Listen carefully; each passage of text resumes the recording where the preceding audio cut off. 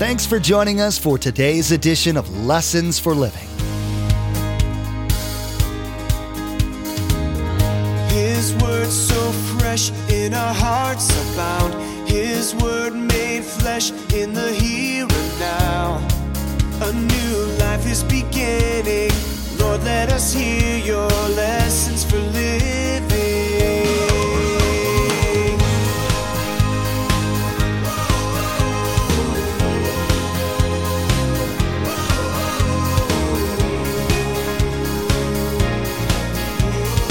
Lord, let us hear your lessons for living.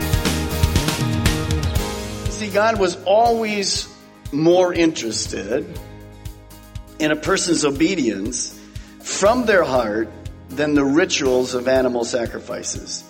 Even today, many people go through religious activities. We just celebrated a time where many people went to church, especially on Christmas Sunday or Christmas Eve. But very often they did it not from a changed heart, they did it out of a ritual. Whether they want to admit it or not, many people find comfort in repetition. For them, they believe that having ingrained habits will provide some sense of security. This is especially true when it comes to religious activities. Maybe you're used to going to church as a child, but the reason for going wasn't explained to you. This attitude has been true for most of mankind's existence. Pastor Mark will teach today why this way of thinking misses the point. He'll tell you the right way you can get close to God. Remember, there's quite a few ways to receive a copy of Pastor Mark's teaching. He'll be sharing all that information with you at the close of this broadcast.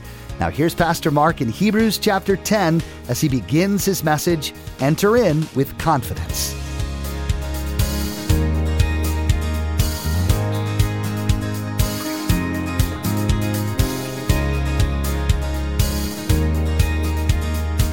Let us hear your lessons for living. Hebrews chapter 10, verse 1. The law is only a shadow of the good things that are coming, not the reality themselves. For this reason, it can never, by the same sacrifices repeated endlessly year after year, make perfect those who draw near to worship. The shadow. How many remember the shadow knows? Yeah. You're familiar with what a shadow looks like. It reflects something. It's not the real person. It's just a reflection. Some of you have, in fact I have, on my desk, my grandkids. It's nice to look at the picture, but it was a lot nicer to see them in person last week. Even though two of them had a cold, and you can't get a cold from a shadow, but you can get a cold from your grandkids. Linda and I are very well aware of that. The second thing is, when you take a vacation, you always look through brochures. Now, it's great to look at the brochure. It's nice to see those people, but you know what's a lot better than that? Being there, what? Yourself, in person. So this is really what the scripture's talking about. It's not hard for us to understand. A picture of a vacation place is terrific. Brochure is great. I want to be there. So the law was what? It was only simply a shadow of the good things that were to come. It pointed to the person and the work of Christ.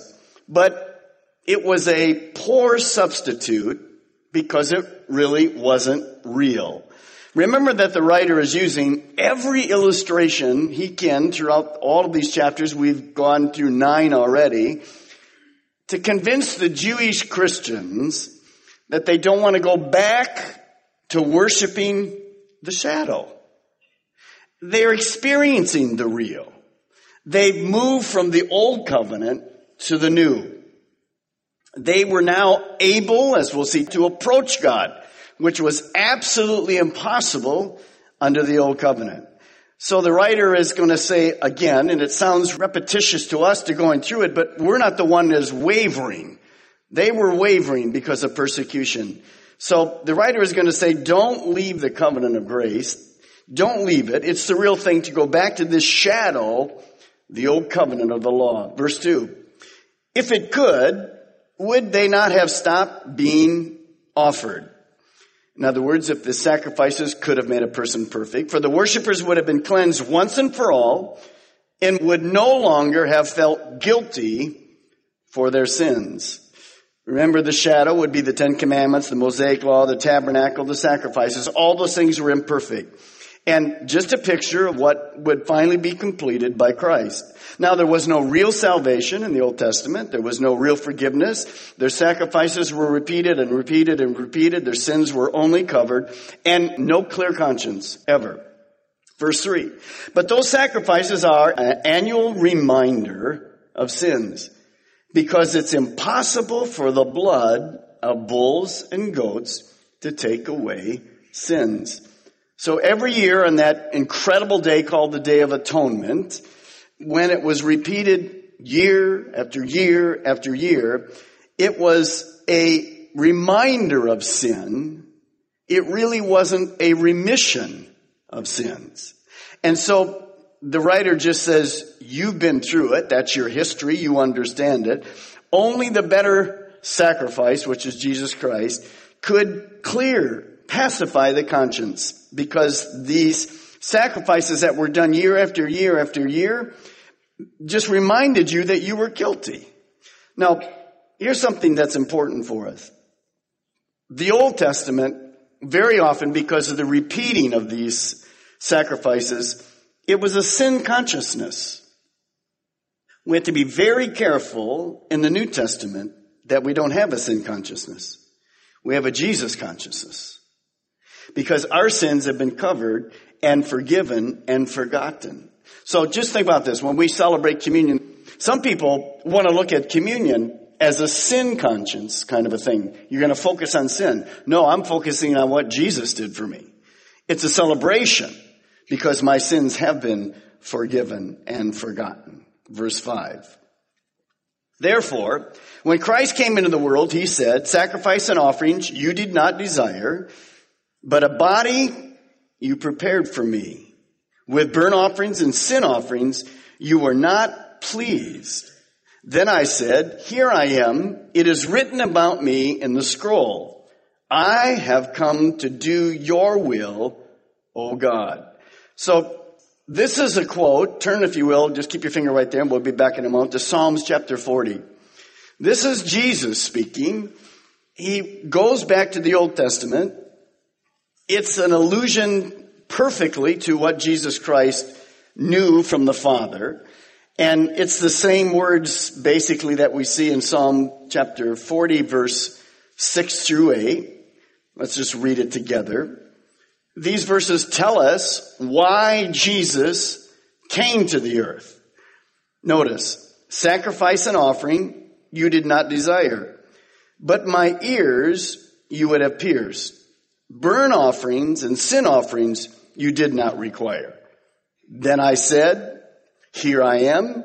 I have come. It is written about me in the scroll. I desire to do your will, O my God. Your law is written in my heart.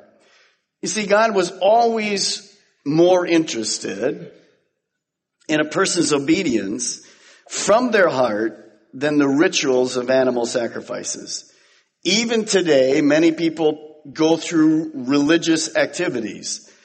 We just celebrated a time where many people went to church, especially on Christmas Sunday or Christmas Eve. But very often they did it not from a changed heart. They did it out of a ritual. Jesus talked about this. The Old Testament talked about it often. Remember in Matthew 15:8? These people honor me with their lips, but their hearts are far from me. Now notice in this passage in Psalms, it talks about an ear. There's a lot of discussion about the ears, whether that was both ears being a servant and you were pledged to obey the master. There's another option. The ears to me, I think, are beautiful because it fits out exactly what Jesus is. Ears are part of the body. An open ear would make me think of somebody that's obedient. Because when you tell your children to do something and they don't, one of the first things you say is, didn't you hear me? Well, if they heard you and they want to do it right, they would obey you. So the better sacrifice would require a body. Look back at verse 5. Sacrifice and offering you did not desire, but a body you prepared for me. This is speaking about Jesus would have to come to earth in a body as a man, fully God. And he would have to come because God wanted a perfect sacrifice. It couldn't be a god. It had to be somebody that would be like you and I.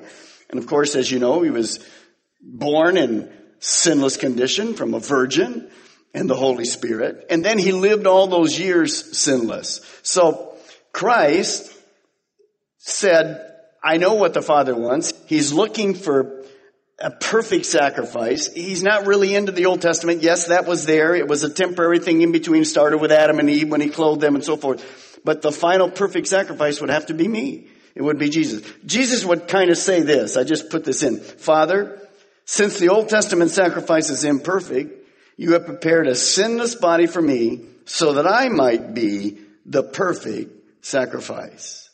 Now, that plan that Jesus knew, and he's speaking about here in Psalms and in Hebrews, it's being spoken about. This was not a new plan. The scripture says Jesus was slain from the foundation of the world.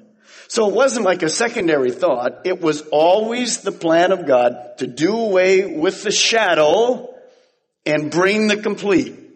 And Jesus Christ is the one talking about it. Now, back to Hebrews chapter 10, verse 7. Notice what it says here. Then I said, Jesus speaking, here I am. It is written about me in the scroll. I have come to do your will, O God.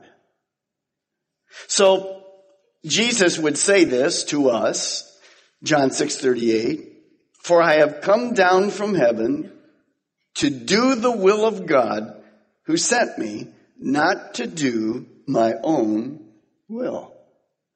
Understand, doing the will of God is better, number one, than just knowing the will of God.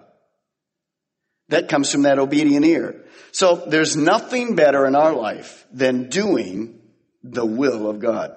That's what Jesus did. Now, that's, as Jimmy led us in worship, I'm coming back to worship. What is worship?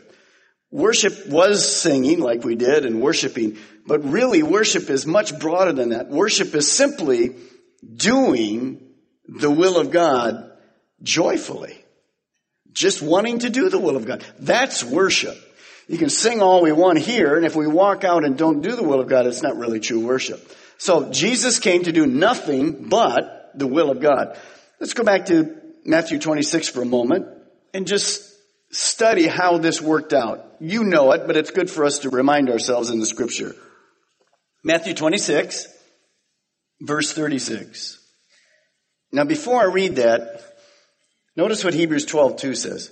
Let us fix our eyes on Jesus, the author and the perfecter of our faith, who for the joy set before him endured the cross, scorning its shame, and sat down at the right hand of the throne of God. See, Jesus knew all along what the will of God was for his life. And he did it no matter the cost. But more importantly, he did it willfully. But there was a battle of wills. Now look at verse 36. Then Jesus went with his disciples to a place called Gethsemane. And he said to them, sit here while I go over there and pray. He took Peter and the two sons of Zebedee along with him, and he began to be sorrowful and troubled. And then he said to him, my soul is overwhelmed with sorrow to the point of death. Stay here and keep watch with me. Going a little further, he fell with his face to the ground and prayed, my Father, if it is possible, may this cup be taken from me. Yet not as I will, but as you will. Then he returned to his disciples and found them sleeping. Could you men not keep watch with me for 1 hour, he asked Peter. Watch and pray so that you will not fall in temptation. The spirit is willing, but the body is weak. And he went away a second time and prayed, my Father, if it is not possible for this cup to be taken away unless I drink it, may your will be done. And when he came back, he found them sleeping again because their eyes were heavy. So he left them and went away once more and prayed the third time, saying the same thing. You know, there's many people who say to us, all you have to do is pray once. Well, we see that's not true. Obviously, we have to pray and pray and pray until we get the will of God. And so he's in this process of submitting himself to God. And he says he went and one more time and prayed the third time, saying the same thing. Then he returned to his disciples and said to them, by the way, what did God say to him? What was the will of God? To go to the cross. There wasn't another way. That was it. So you don't see a thing here with him arguing back and forth with God. He submitted to the will of God. Verse 45, then he returned to the disciples and said, are you still sleeping and resting? Look, the hour is near. The Son of Man is betrayed into the hands of sinners. Rise, let us go. Here comes my betrayer. Easy to read. Must have been incredible to experience. So Jesus came to offer his body as a payment for the sins of mankind. He became our substitute. Now look at verse 8, back in Hebrews. First he said, sacrifice and offerings, burnt offerings and sin offerings you did not desire, nor were you pleased with them, although the law required them to be made. Then he said, here I am, I have come to do your will. He sets aside the first to establish the second. So by his death, in his resurrection, Jesus Christ took away the first covenant and established the second, the new covenant, in his blood. So as a result of obedience, our salvation is simply a done deal. Our forgiveness is complete. And I'll have a lot to say about that in a moment because sometimes we struggle with that. Verse 10. And by that will, we have been made holy. That word holy means sanctified or set apart. We've been made sanctified, set apart, holy through the sacrifice of the blood of Jesus Christ once and for all. So what does that mean, this sanctification? Well, here's what we believe.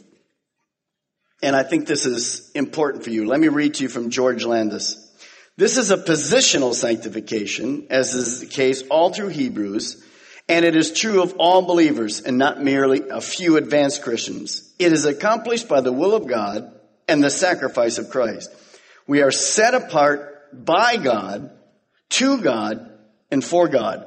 It is not to be confused with the progressive work of God's Spirit in the believer through the Word. Now, there's no place in the scriptures that we see other than positionally here, and sometimes that's hard for us to understand, that when we become a Christian and we're forgiven, that we're sanctified. We're perfectly holy. We can't ever sin again. We can't grow in our walk with God. We're just perfectly holy. Well, obviously, you know that's not true. How do we know that's not true? Well, because you take other scriptures and you compare it. Think about, if you could pick a human in the New Testament that you would say may have been the most mature Christian of all Christians in the New Testament, most of us would mention the Apostle Paul. And at the end of his life, what does Paul say? I haven't arrived yet. I'm still in this process of progressive sanctification. Still in this process of being holy. Well, we know that's true. But here's the verses that sometimes there are a group of people, they're wonderful Christians, they're going to be with us, and they actually believe that you can come to a place in your walk with God where you're sanctified, set apart, you never sin again. I never see that in the scripture. I think that's contrary to what the scripture teaches over and over and over and again. Positionally, that's the way God looks at us. But I mean, when we get to Ephesians, we'll see positionally, He already sees us in heaven. How many of you know we're not in heaven? I mean, if we are, this is a pretty bad place, isn't it? So positionally, yes. Notice, 1 John 1, verse 7. But if we are living in the light, as God is in the light, then we have fellowship with each other, and the blood of Jesus, His Son, cleanses us from all sin. If we claim we have no sin, we are only fooling ourselves and not living in the truth.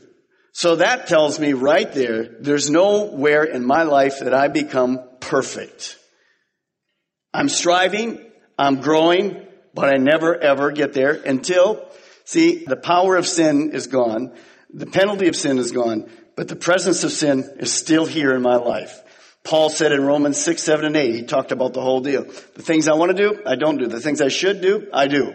Boom. Opposite. Here we go. Read on.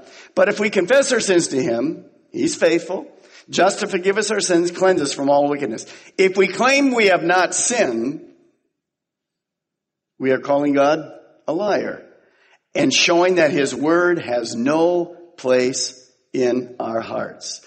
So, as you look at this, Jesus Christ allows us as followers to become holy, to be set apart, to obey God. When we sin, and we do, we have the Holy Spirit to convict us. And as we are convicted, then we confess. That's how we maintain this walk in the light. Now, as we walk in the light, I have fellowship with God. So this is a work of the Holy Spirit. You're a work in progress. I'm a work in progress as we move through it. So nowhere do we ever come to the place where we are sinless. But listen to what I'm going to say. As you mature in the Lord, you sin less. We never come to the place where we're sinless. We will when we get to heaven because the presence of sin is there no longer. But as you mature, we should be sinning less. That's a sign of maturity in your life, in my life. If you want to kind of make a New Year's resolution, there's a good one right there for all of us. Verse 11. Day after day, every priest stands and performs his religious duties. Again and again, he offers the same sacrifices which can never take away sins. When this priest had offered for all time one sacrifice for sins, speaking of Jesus, he sat down at the right hand of God. So remember, the rest was never there for the Old Testament priest. Always, always, always offering sacrifices. Jesus, once for all, done, finished. So what about myself? When we confess a sin, you never have to think about it again. Christ has forgiven us, forgotten the sin. The sin no longer exists. Here's something I want you to write because we all struggle with this from time to time. Because the enemy, well, he loves to just torment us.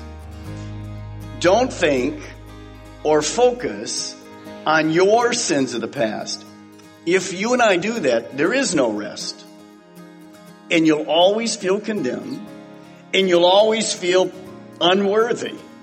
And the enemy will use that in your life to keep you from moving forward. In the teaching today, Pastor Mark gave you the rundown of how the Old Testament worship system worked. You found out that it was extremely restrictive. Only one priest had face-to-face access to God, and only one day in the whole year. You found out why this system was weak, why God had planned for a better one to come along, put in place by Jesus' death and resurrection. We know social media is a big part of everyone's lives, and it's a great way to stay connected with each other.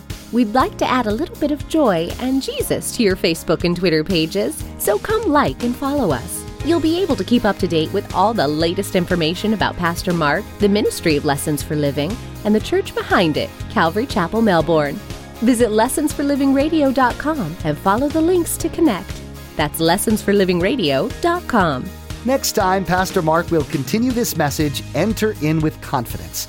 You'll hear more about why the ancient Israelites couldn't enter in at all. You'll find out why God would put a system into place that he knew didn't do the work that ultimately needed to be done. Pastor Mark will also teach you about the importance of obedience and of faith. You've been listening to Lessons for Living with Pastor Mark Balmer of Calvary Chapel, Melbourne. Please join us again here on Lessons for Living, and together, let's do life right.